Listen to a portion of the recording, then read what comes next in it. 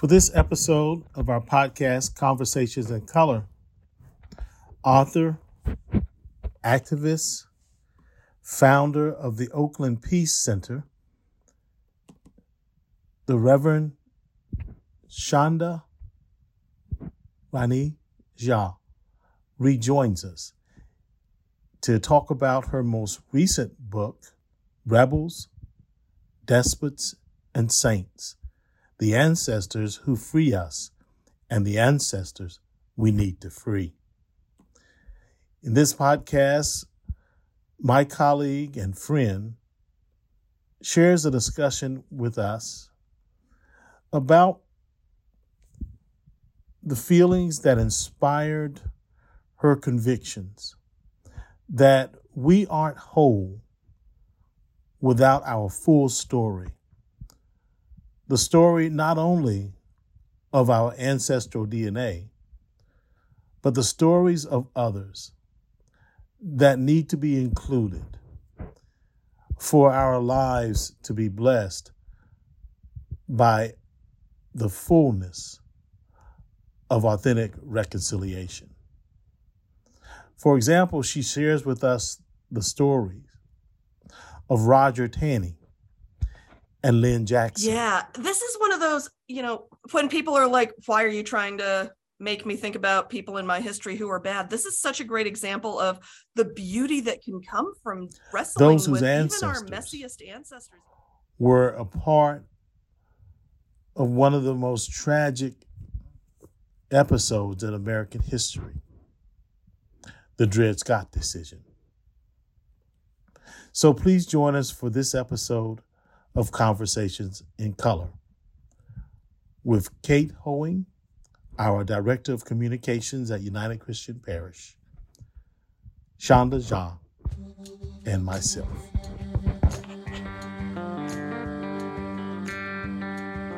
So it is wonderful to offer our podcast to those who are a part of the family of United Christian Parish here in Reston, Virginia, and to those who are willing to venture into this experiment here as far as our podcast that is called Conversations in Color.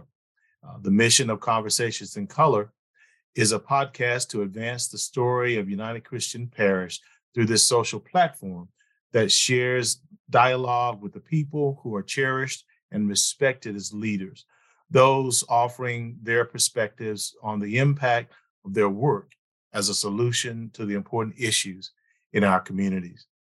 Today, it is my pleasure to welcome to Conversations in Color once again, Shonda Rani Jha, who is an author, founder, and former executive director of the Oakland Peace Center.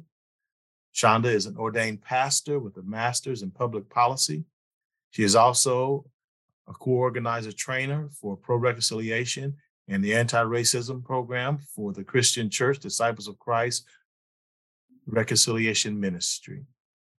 Today, Shonda is with us to discuss her most recent book, Rebels, Despots, and Saints, the ancestors who free us and the ancestors we need to free.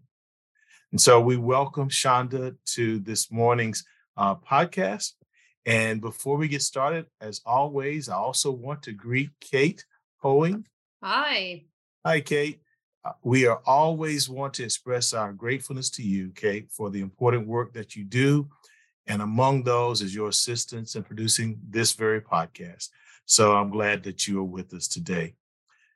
So Shonda, again, welcome. How are you doing? I'm holding up. I am keeping busy.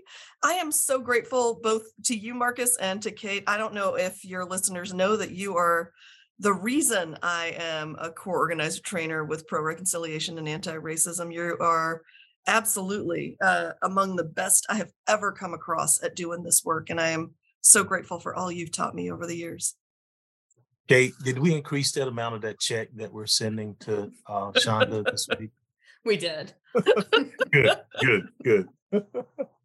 Thank you, Shonda. You are very kind. You're a dear sister. We don't talk enough but quite often we're in gathering spaces such as this, meeting spaces where we get to greet each other. Yeah. And as a part of the work that we do with our church and with our community. So, but always it's good to see you. And you have been with us before. I You have have. played this game, Would You Rather, before.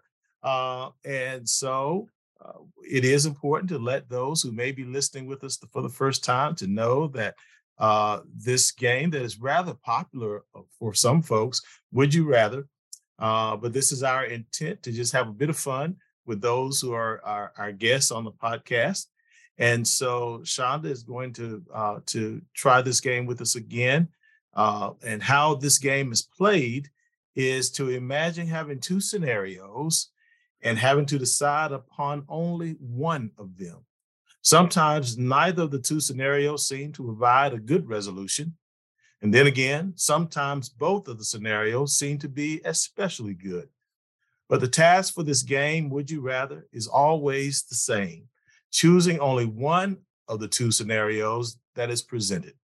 So, Shonda, are you ready to play? I am ready. I hear it in your voice. Would you rather be able to go back in time and change one historical event, or see 200 years into the future, but not be able to change anything? So, Shonda, your answer, and as always, the follow-up question to your answer. Tell us why. This one is super hard because every TV show about space travel or time travel is always about how if you mess anything up in the timeline, it ruins everything. And on the flip side, I got friends who are, working really hard on addressing the climate crisis. And they're like, we are not convinced we have 100 years, far less 200. And I don't want to know if that's the case, because I'd rather be focused on doing the work than, getting information that might cause me to give up.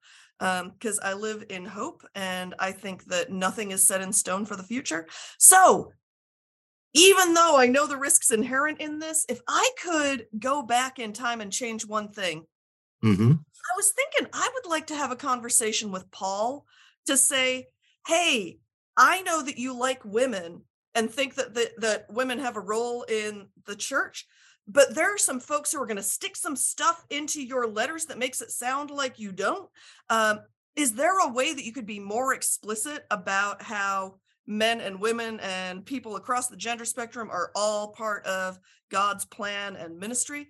And could you also sneak in some stuff that makes it really clear that exploitation of people is really a sin in the eyes of God? So that's, I think, what I would do, because I like to think that would have some ripple effects that would be really helpful for us down the road.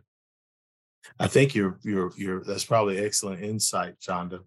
I was thinking about the passage as you were just sharing that, and I wanted to just take a look, because I'm thinking it's 1 Corinthians in chapter 14, and that was the chapter where it gets often misrepresented when Paul speaks about the women and the women being silent in the churches.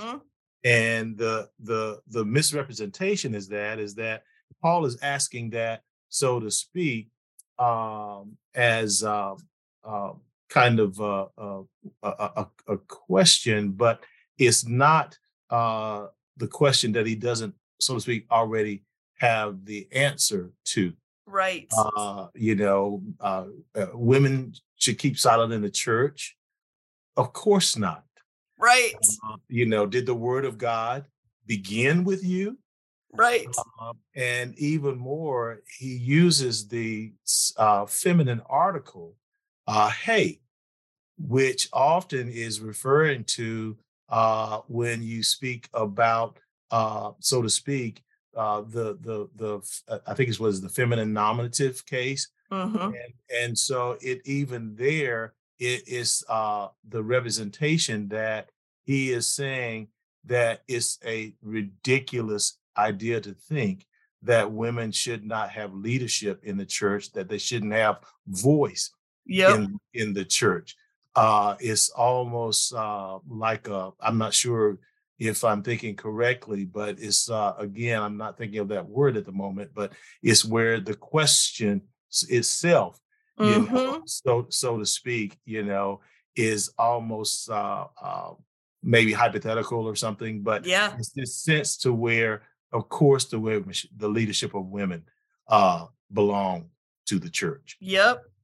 So anyway, I agree.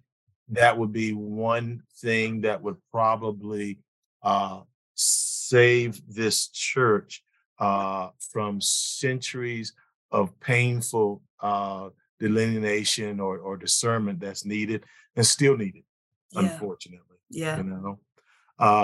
But I also think about the other aspect of it, where to think about something 200 years from now and being in the position of knowing whatever it is we're doing right now, it ain't gonna work.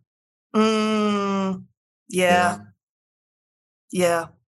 And hope is a wonderful member of the other Trinity, Yep. mystery, Yep. faith, hope, That's right. but it was never intended to be a plan. Right. Right. Right. It was supposed to be an impetus. Yeah. Yeah.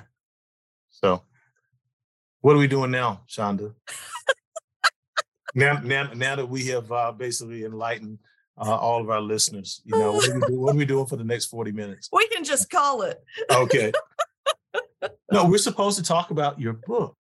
Oh, that's a good idea. Let's do that then. We're supposed to talk about your book. So we've chosen to call this podcast Conversations in Color because it is a metaphor that describes in-depth discussions having a lasting impact on our lives.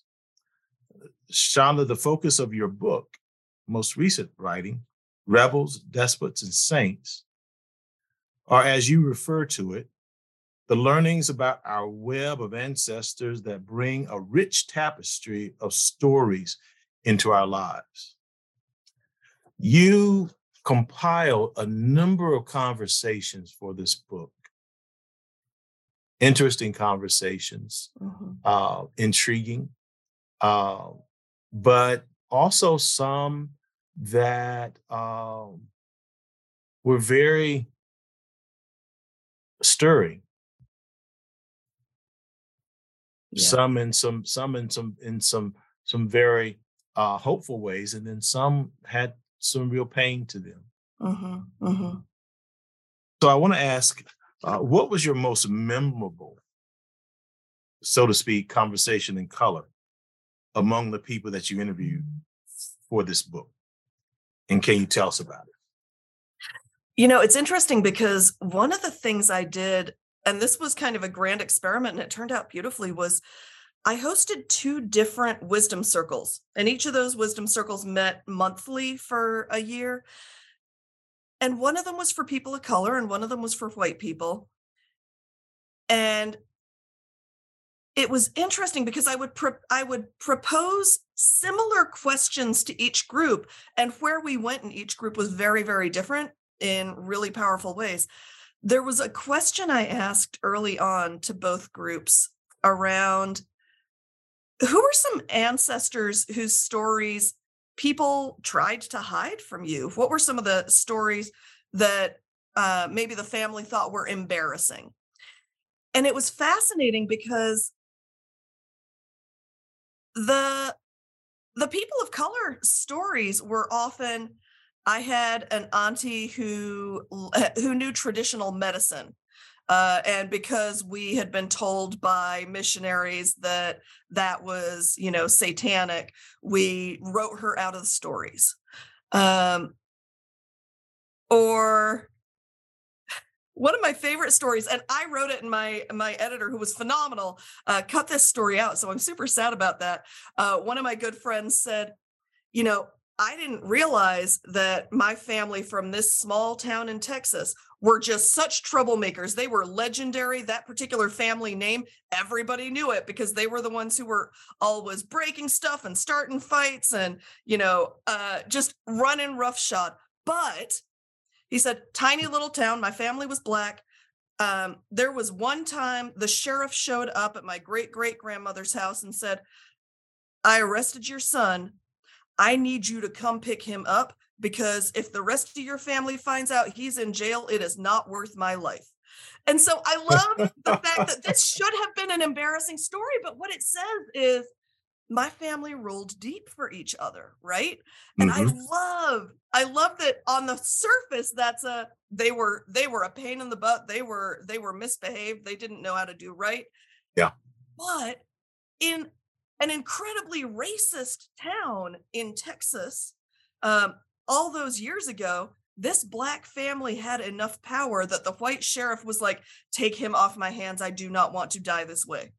And I love that, right? So that was what was beautiful is in the people of color stories, we ended up tapping into what we were supposed to be ashamed of versus what we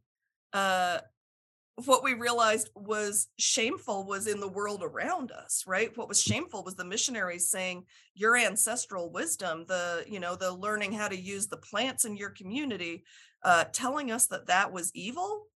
Well, that was the missionaries who should be ashamed, or their descendants should be ashamed of those ancestors. We shouldn't have had to be ashamed. What was interesting was in the white people's circle, there was more of a mixture of stories. Sometimes it was, I had an ancestor who stood up against the forces of evil. I had one person shared a story of a great-great-grandfather of hers who had been killed by Confederate soldiers during the Civil War. And it was because he wouldn't join with the Confederacy, even though he lived in the South and was a white man. And that story got erased from her lineage because even though he was on the right side of history, he had been a troublemaker. And that's not how you survive. And that's not how you function within a culture of white supremacy. Resisting white supremacy comes at too much of a cost. They didn't want to pass that lesson of a troublemaker in their lineage, right? So I think that's, and simultaneously there were also, I had ancestors who were enslavers. I had ancestors who, one person who talked about the key role his stepfather played in the Southern Strategy by Richard Nixon, and how as he engages the memory of his stepfather, he has to wrestle with, he caused a whole bunch of harm and he loved me. What do I do with that, right?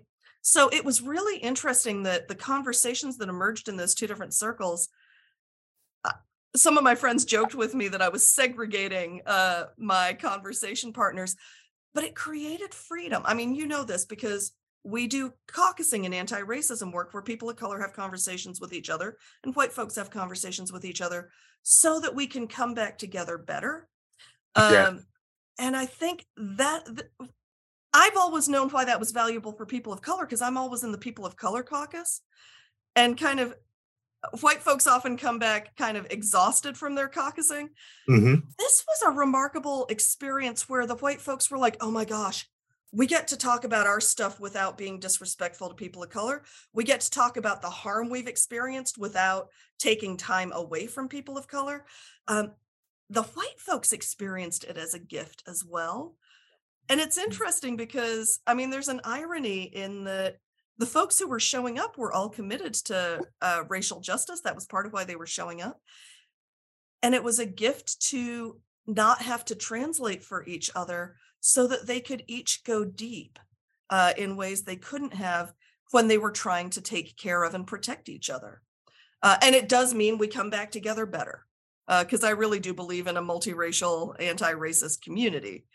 It was just striking to me how much depth of relationship and how much healing could happen when we took a little bit of time to delve deep into our own stuff with other people who had similar experiences. Well, I think that's a part of the reason that you and I have continued with this, Shonda, in Mhm. terms of the pro-reconciliation, anti-racism work, is because it is freeing work. It is. As you said in your book, it is freeing work. It frees all of us. And sometimes those who are on both, so to speak, sides of those caucusing, Mhm. the people of color, as well as those who are white, there are these stories that have the capacity to free us, which is a part Yeah. very much of what your book is about. Certainly more, but in terms of its in depthness, but it is about these stories that free us. Yes. Yes. And even now, as you talk about it, uh, among those are these stories of bravery, right? Yeah. Bravery that happens for those who are white Mhm. that they can uh, hold on to Yeah. in our uh, workshops or trainings or whatever you want to call them. Uh, we talk about the importance of reclaiming stolen stories, Yes. which is so much a part of your book in terms of that. Even as you talked about the editor, but the sense of having one of those stories basically edited out Yeah.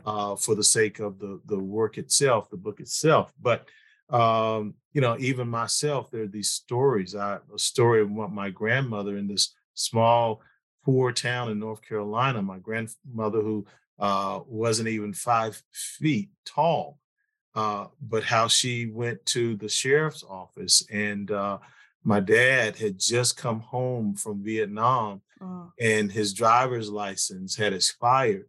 And I had just been born. I was in the hospital. And my dad was sitting in the jail cell. And my grandmother marches in there and basically just says that my dad, that he had better be out of the jail and ready to leave when she was ready to leave. And he was. That's amazing. So, we have these stories and And they can be empowering, right? Like knowing that that's empowering. who you come Yes. from matters, doesn't it? Yeah. So Henry Louis Gates Jr. and yet, who do you think you are? Yeah. And so we are these stories, Yeah. we are these stories. And so I just think that that's so much a part of the importance of your book and what your readers will take from it. You have a really pressing day, Shonda, but I want to ask this question and kind of get to maybe one or two others before we have to let you go. Sure. But in your book, you describe this intricate process of discernment. Um, and I'd like for you to maybe share a little bit more for our audience so that they will have a sense of it when they go online to purchase your book at the low price of what is it now? It's 1999. At the low price of 19.99. So you talk about stories and you kind of categorize them for Mhm. for your reader. So this process, stock stories, concealed stories, creating counter storytelling, resistance stories that are emerging, transforming towards the impetus of action change. So let's start with the first one. Tell us, what are stock stories? Yeah, and I need to give credit where credit's due. I believe it's Leanne Bell who created the storytelling project model, and the organization she works with gave me permission to use this methodology, and I use it all over the place. I've used it in book groups, I've used it in organizing places. I'm part of an organizing campaign, and the person who's leading it just read my book and messaged me and said, "Oh, can we use the storytelling project model in how we do community organizing with this specific campaign?" Which I love. I love that we can apply this in practical ways. So stock stories are the stories were told that that are unnuanced, that maybe put the people in power in a good light.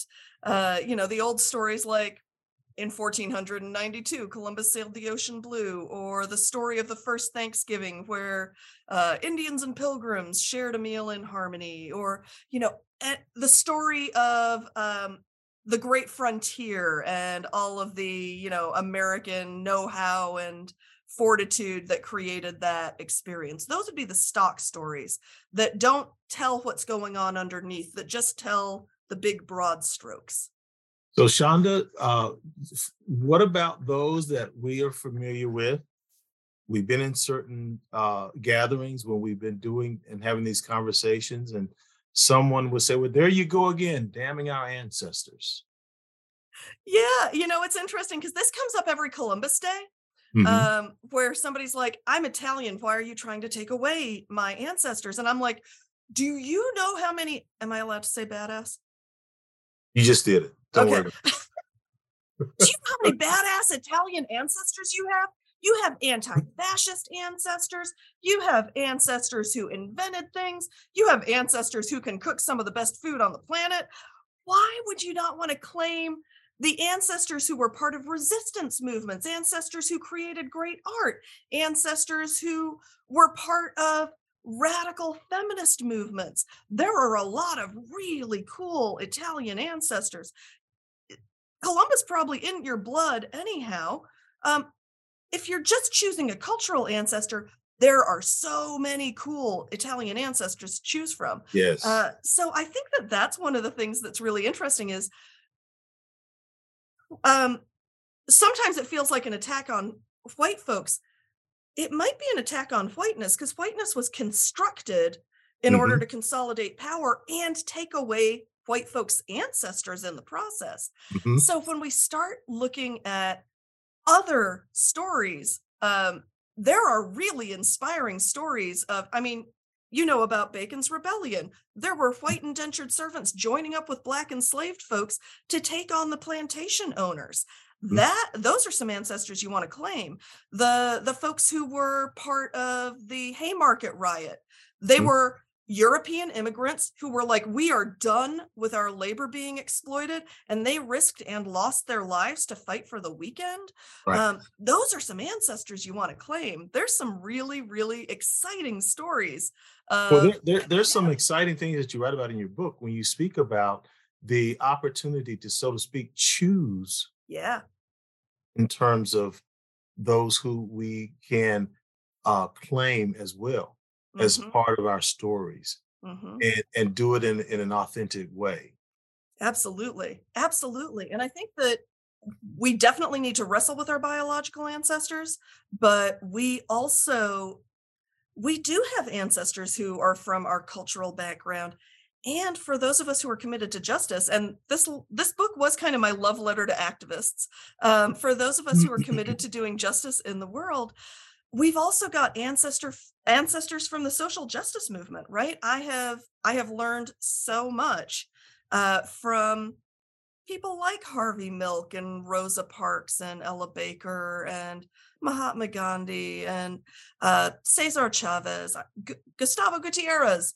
He's still alive, so he's an elder rather than an ancestor. But there are so many people who have done amazing things to take on injustice that I get to learn from them, and those get to be my ancestors as well. Amen. Amen. So you also mentioned others, concealed stories. What are concealed? Yeah. So when we just stick with the stock stories, what often gets ignored is the suffering, right? So when we talk about the great American frontier, the attempted eradication of indigenous people is the concealed story. We know more and more about it now, but there are an awful lot of individual stories, especially on the land that we specifically inhabit, right? If I think of myself as I live in Oakland, I don't always think about the Ohlone people who got displaced so that people who were not indigenous could live here. If I think of this as Wechin, which is the Ohlone name for this land, it gets me thinking a little bit differently about whose land this is, the ancestors that belong to this landscape. So those are the concealed stories, is the harm that was caused. But the interesting thing is what sometimes we've gotten better at telling the concealed stories. I think people are increasingly aware of the suffering that colonization caused, the suffering that enslavement caused, the suffering that empires cause. What we don't always tell are the stories of resistance. In every case where there was suffering and oppression, there were people fighting back in a million different ways. And those stories are important too, because, like I said, it's important for us to know that as early as 1676, Black enslaved folks were saying, we will not put up with this. It is also really important for white folks to know that there were white folks who were standing with Black folks and fighting back too. So I think these resistance stories matter because they do connect us to what our ancestors did to make the world a better place. And a lot of the reason we live in a better world than that one is because of often unnamed folks who fought back and didn't put up with the conditions that were imposed on them. Thanks, Shonda. So you mentioned this other, creating counter storytelling. And as you talk about that, what does it also mean in terms of the efforts to create these counter storytelling efforts in the face of adversity, such as the Ron DeSantis and others, right? And this kind of hypocrisy in regards to their opposition to wokeness. Right. I think it's worth unpacking the term wokeness and maybe not. Only you have enough time to do that unpacking for us, Shonda. Yeah, I won't do it right now, but I think that's part of our job at some point. It's funny because I think this is what comes up with the term PC also is, are you saying that you want permission to be hurtful to other people? Because that's a strange request to make. If you're saying, the PC police are a problem, what is it you want to say? What is it that you think you should be saying that people are taking away from you? Is it that you think you want to say the N-word? Is it that you want to defame people who are dealing with mental health issues? Are those things you want to be doing? I think it's interesting to not seed the frame, right? Right. I'm not going to defend political correctness. I'm going to ask what it is that you want to get away with. When we talk about wokeness, I think, what is it that you think didn't happen that we're naming? Where is it that you think we're being inaccurate? So what I think is really exciting about counter storytelling is telling those stories of resistance, telling the concealed stories, telling the stories of resistance from our history, and then connecting them to what's going on now. We often do a timeline of history in our anti-racism trainings. I do a little bit of a variation on that. It's a river of history exercise. And everybody can pick up a piece of paper with information on the back of it about a various, whatever piece of history on race they don't already know a lot about. And they talk with their table mates about what they hadn't known until they read that piece of paper. And then they connect it to something that's going on today. And I think that matters because if they picked up the piece of paper about Ozawa versus the United States, which was about Asian immigrants specifically, but immigrants not being given access to the vote in 1921, I think that case was 1920. Right. Is that right? I think that's right. So how does that connect here? It gives you a chance to talk about how Latinos had to fight for their right to the vote in Texas in this decade, right? That case went to the Supreme Court. There were Black folks in North Carolina and Latinos in Texas that came together in a joint case that went to the Supreme Court because they were being disenfranchised. So if we look at these pieces of resistance history of where people stood up against injustice way back when, and then we say, so what's going on today? Where are people resisting today? Where are people pushing for a different world today from that same lineage? It gives us a connection. It gives us a place to apply the stories of our ancestors. It also reminds us that the things that are going on today are the same level of stakes. Because when it's just part of the air we breathe, it's easy to be like, you know, basically our voting rights are intact, right? I'm not sure why they're making such a fuss. People generally get to vote. That doesn't feel like a big threat. When you connect it back to a long history, you realize, oh, this is part of something bigger, and this moment also matters. So, yeah, I think that that's a real gift we get to give each other and ourselves. So how does action happen? Yeah, I And think as you as the model speaks of it, action change. that's right. That's right. So what I love about this model is, so you talk about the stock story. Columbus discovered the Americas, and that's in air quotes. The concealed story is all of the suffering, the disease, the harm, the decimation of populations, the desecration of land and sacred places. The resistance stories are, even from the very first time, we do, if we tell the concealed stories, sometimes say these poor innocent people who didn't fight back got wiped out. But there were people fighting back against Columbus from his earliest arrival, and those stories matter.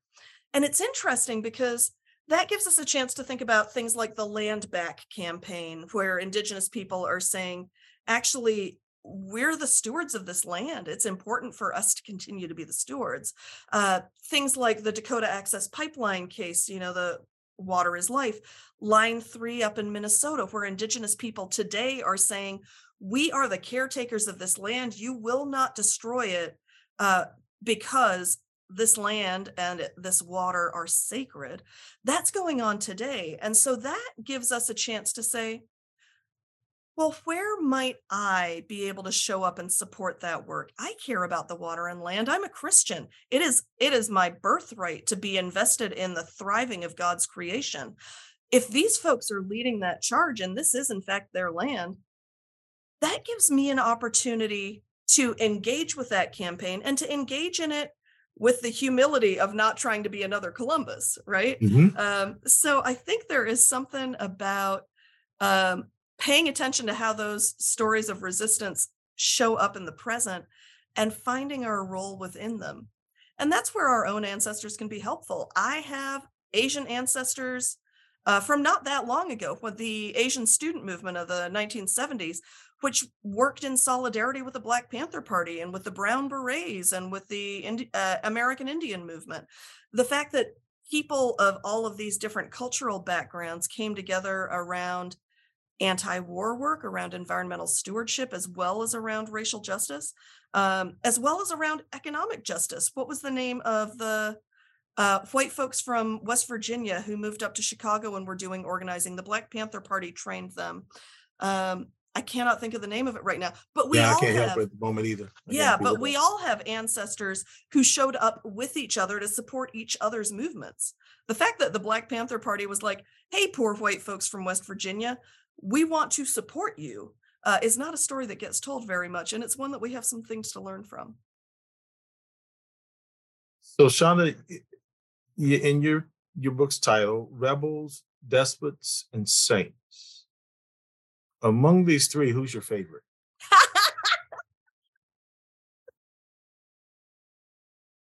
It's interesting because rebels and saints might be a false separation, right? Because a lot of those rebels really are saints. Yeah. And, the reason I called it that was we've got complicated ancestors. And most of us have more oppressed than oppressor in our background. But most of us also have people who collaborated with the oppressors for our survival, for our family's betterment.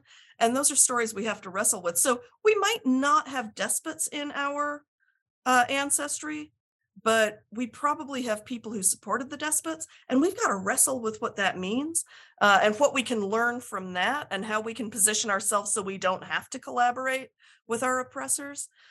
Um, and I think we often get the stories of the rebels erased because they're embarrassing, because the folks who want to keep us safe know Right. that sticking our necks out doesn't keep us safe, and they don't want us to know the stories of the troublemakers, of the rebels. Um, so I definitely have a soft spot for them.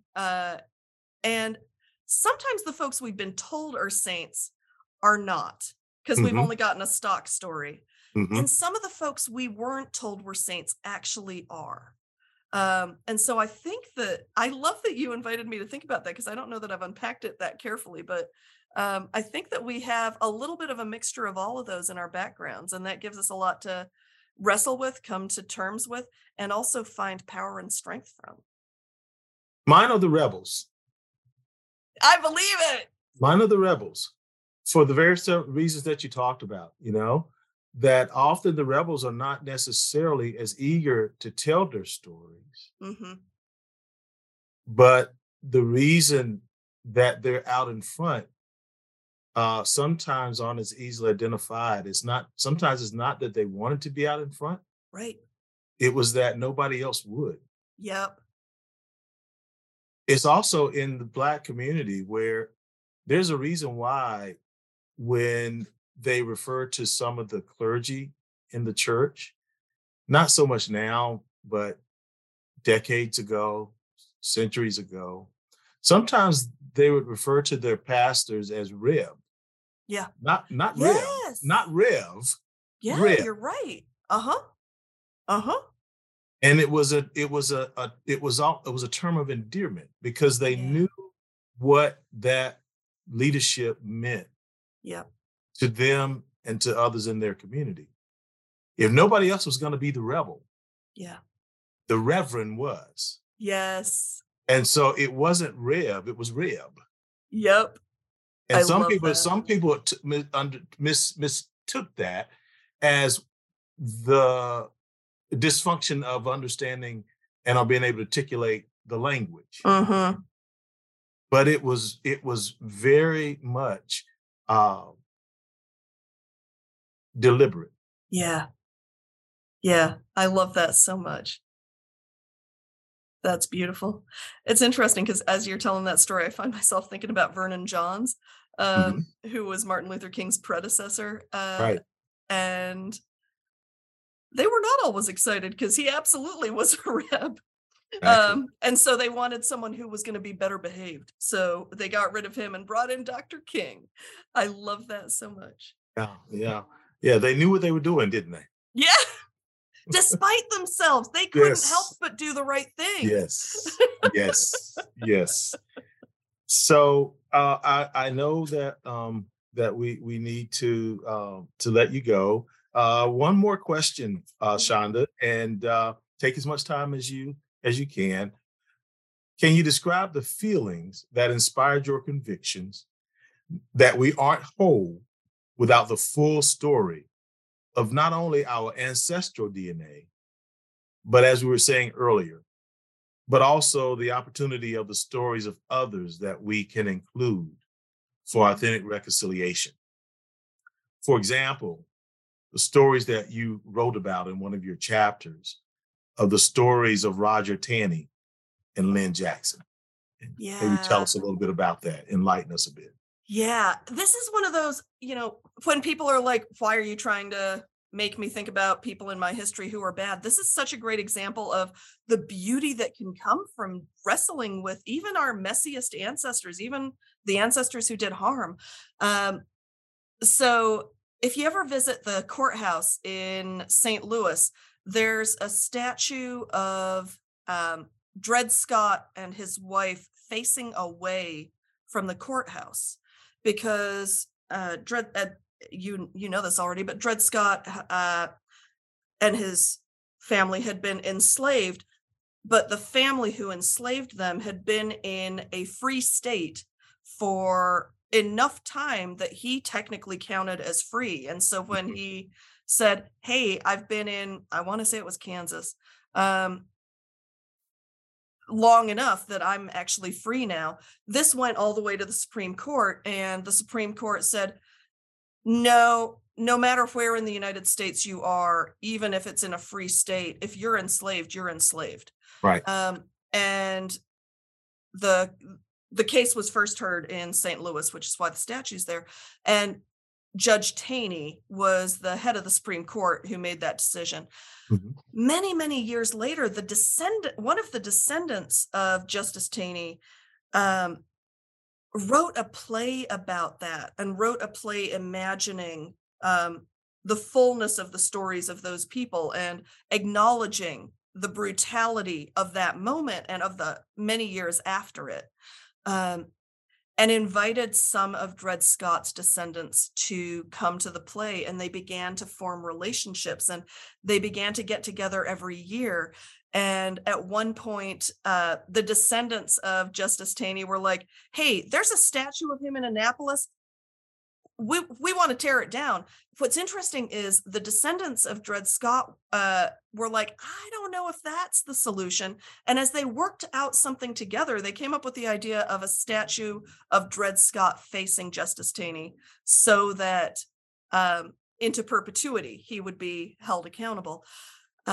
Before they had a chance to do that, the effort to tear down the statues of harmful folks from our history got there first, so that statue's down.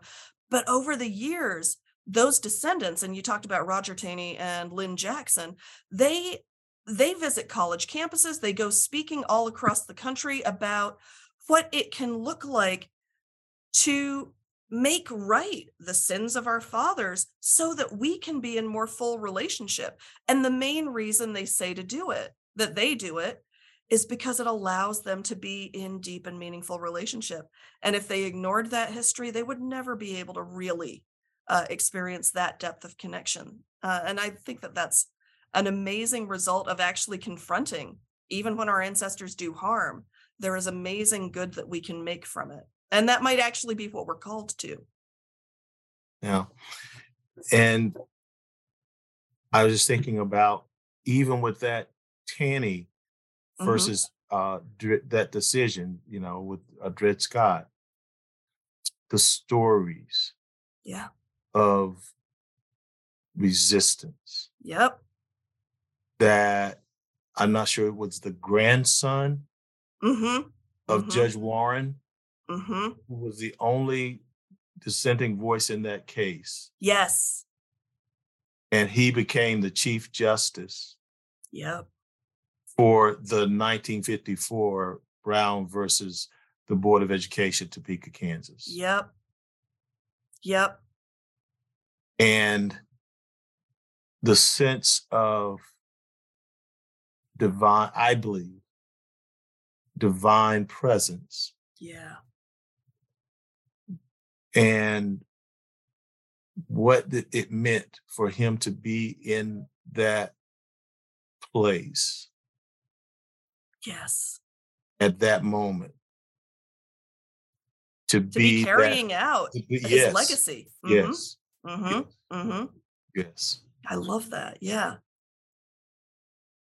Well, Shonda, thank you for your time with us. As always, when you come, you bless us with your stories, with your presence, your intellect that just lightens up the place. So we want to say again, thank you, and our best wishes to you and the work you're doing with Without Fear Consulting. And if people want to be in touch with you, just tell us again how folks can do that. Yeah, I think the easiest and place to find, to buy your book, the best place to get your book. I love it. So if you're looking for the book, it is published by Chalice Press, and that's a nonprofit denominational press that is committed to doing God's work of justice in the world. So if you go to the Chalice Press website, or order it from your local bookstore, because it is always great to support our local bookstores where they keep the money in the community. Or get your library to order you a copy, because I libraries helped raise me. And so I'm a fan Yeah. of libraries. Yes. So that's another option. If you want to connect with me, I do a weekly newsletter called Joy in Justice, around diversity, equity, and inclusion in the workplace. And you can sign up for that at withoutfearconsulting.com. That would be an easy place to find me. Thanks, Shonda. Well, best wishes as you rush from here. I think last time you were with us, you were on your way to the Oh my gosh, airport. that's right. So, It's true. so it's good to know that, we get to catch you, in between these transitions. So, Love it. It was best such a wishes. gift to be with you, Marcus and Kate. Thanks so much. You're very welcome, Shonda. Take care. Take care. A definition for the word emerge is to become apparent or more prominent. The act of moving out of or away from something in order to come into view. In our podcast today, our guest, Shonda, in discussing her most recent book, Rebels, Despots, and Saints, she talked with us about the storytelling project model that was presented to her by Lee Ann Bell. One of the aspects of that model of storytelling is that word emerge. It's a methodology of a group of people emerging, transforming stories. As a matter of fact, transforming their own stories. The stories of people who belong to oppressed groups, but through courage and through care for themselves as well as care for their communities. They're working on transforming their present realities. Efforts to come from what had been known through the experiences of their ancestors, and then to come into view as people with stronger identities and deliberate action for change. I guess emerging could be considered a part of a counter-narrative, countercultural, which reminds me of the ministry of Jesus Christ. One would only need to spend just a few moments in the Bible, particularly the New Testament, and even more specifically, the Gospel of Matthew, chapter 5, from the very beginning of that 5th chapter and the Beatitudes. And as one would read that Jesus saw the crowds, he went up to the mountain. And after Jesus sat down, his disciples came to him. And then Jesus began to speak and to teach them, saying, "Blessed are the poor in spirit, for theirs is the kingdom of heaven. Blessed are those who mourn, for they will be comforted. Blessed are the meek, for they will inherit the earth. Blessed are those who hunger and thirst for righteousness, for they will be filled. Blessed are the merciful, for they will receive mercy." Jesus, at the very beginning of his ministry and throughout, his life of ministry until his crucifixion, as his work among humanity, it was a work of offering a counter narrative to what had been known to the ancestors. And through that counter narrative, a new community began to emerge. Historically, it would be almost another 3 centuries before that new community that had begun to emerge would come more fully into view. It was not until the year 325 that the Emperor Constantine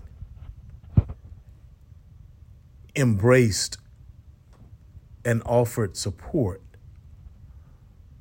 for the Christian community, making the church an institution, one that would certainly become an institution of both wealth and power. And that is a conversation for another podcast. But as I sit here in the place in which I am blessed to serve in ministry here at United Christian Parish, and as the sun's light beams through the window of the office in which I sit, and the brilliant and the blessed brightness of the sun shines through, I, along with so many of you, sense the emerging of a new season. Not only the season of Lent that we use as our opportunities for preparation, for spiritual deep introspection in preparation for the celebration of Easter, but it is also the emergence of spring as we begin to move away from winter. And in doing so, I'm reminded of the now, but not yet. My neighbors are anticipating the blossoming of the hibiscus trees that are part of the garden at my home. They, as well as I'm looking forward to the wonderful hue of colors when these hibiscus come into bloom. The deep red purple,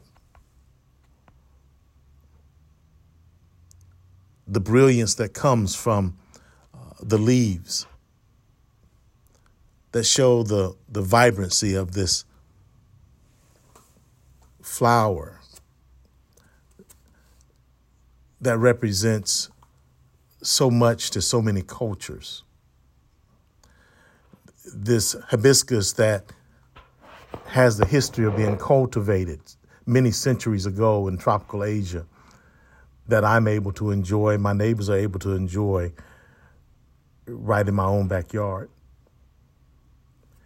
The hibiscus that can grow to be as large as 12 feet tall, that has so many medicinal values, used for anti-inflammatory drugs,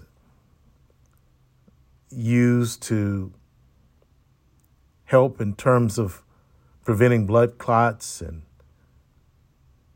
decrease fevers, to reduce pain.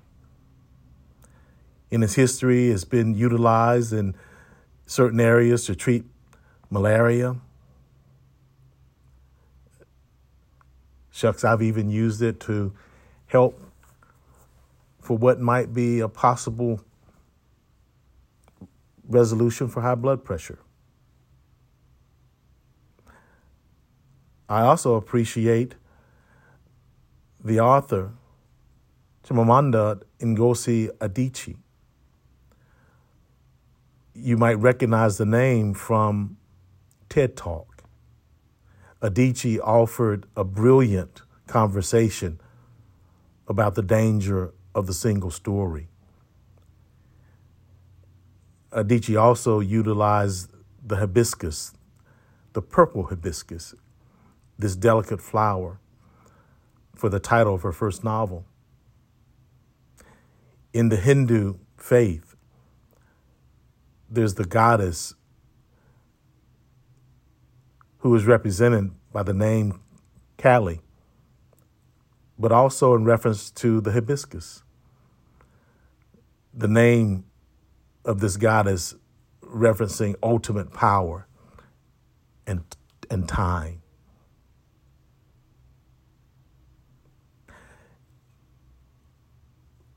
The hibiscus, this resilient flower, there's a period where it experiences dormancy. The word is called deciduous.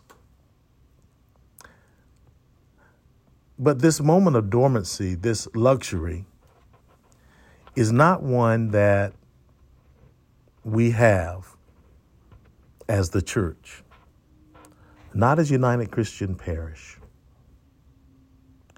Like my neighbors, there are so many people who depend upon the full blossom of United Christian Parish, the full blossom of its vision and its ministries. And as we are celebrating the 50th anniversary of this congregation committed to ecumenism, diversity, inclusion, and equity, we recognize that there is a new community that is emerging right here in Reston, Virginia. And it is this community that is anticipating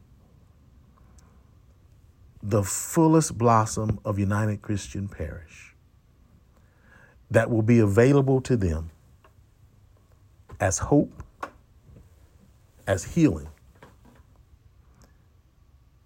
and an opportunity for wholeness.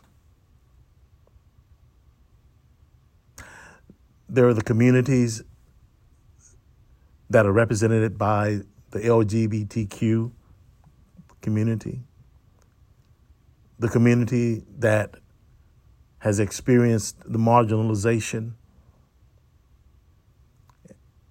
being ostracized, not counted, the community that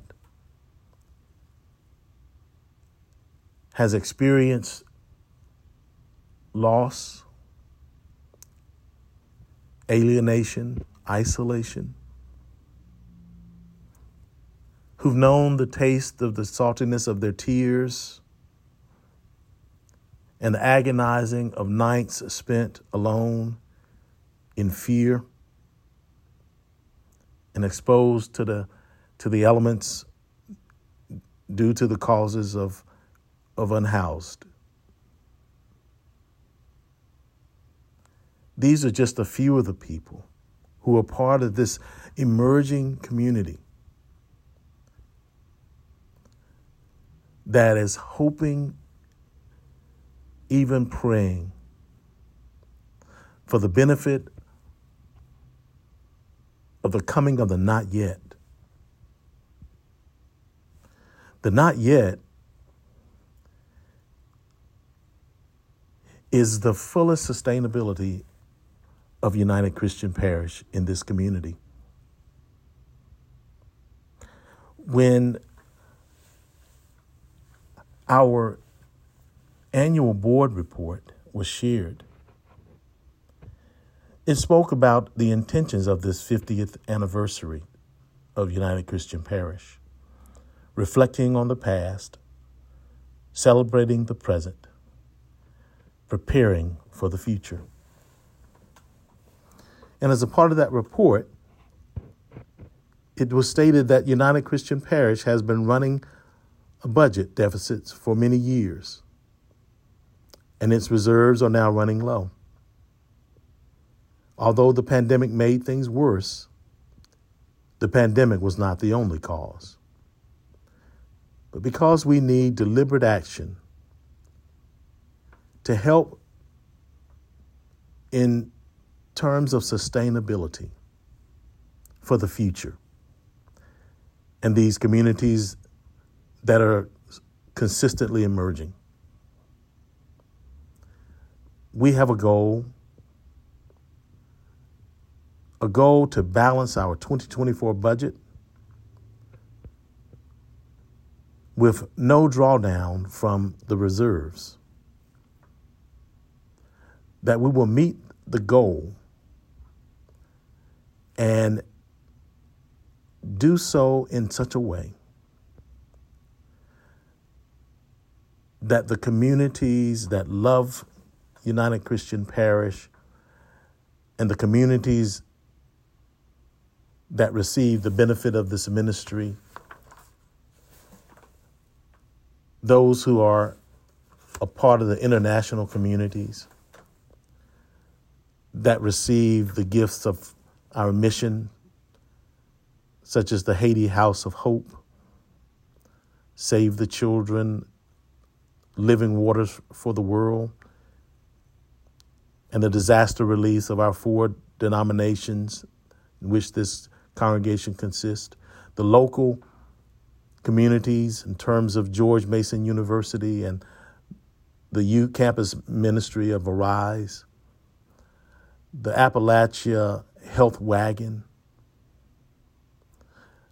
our contributions to Lake Elementary School and its Principals Fund.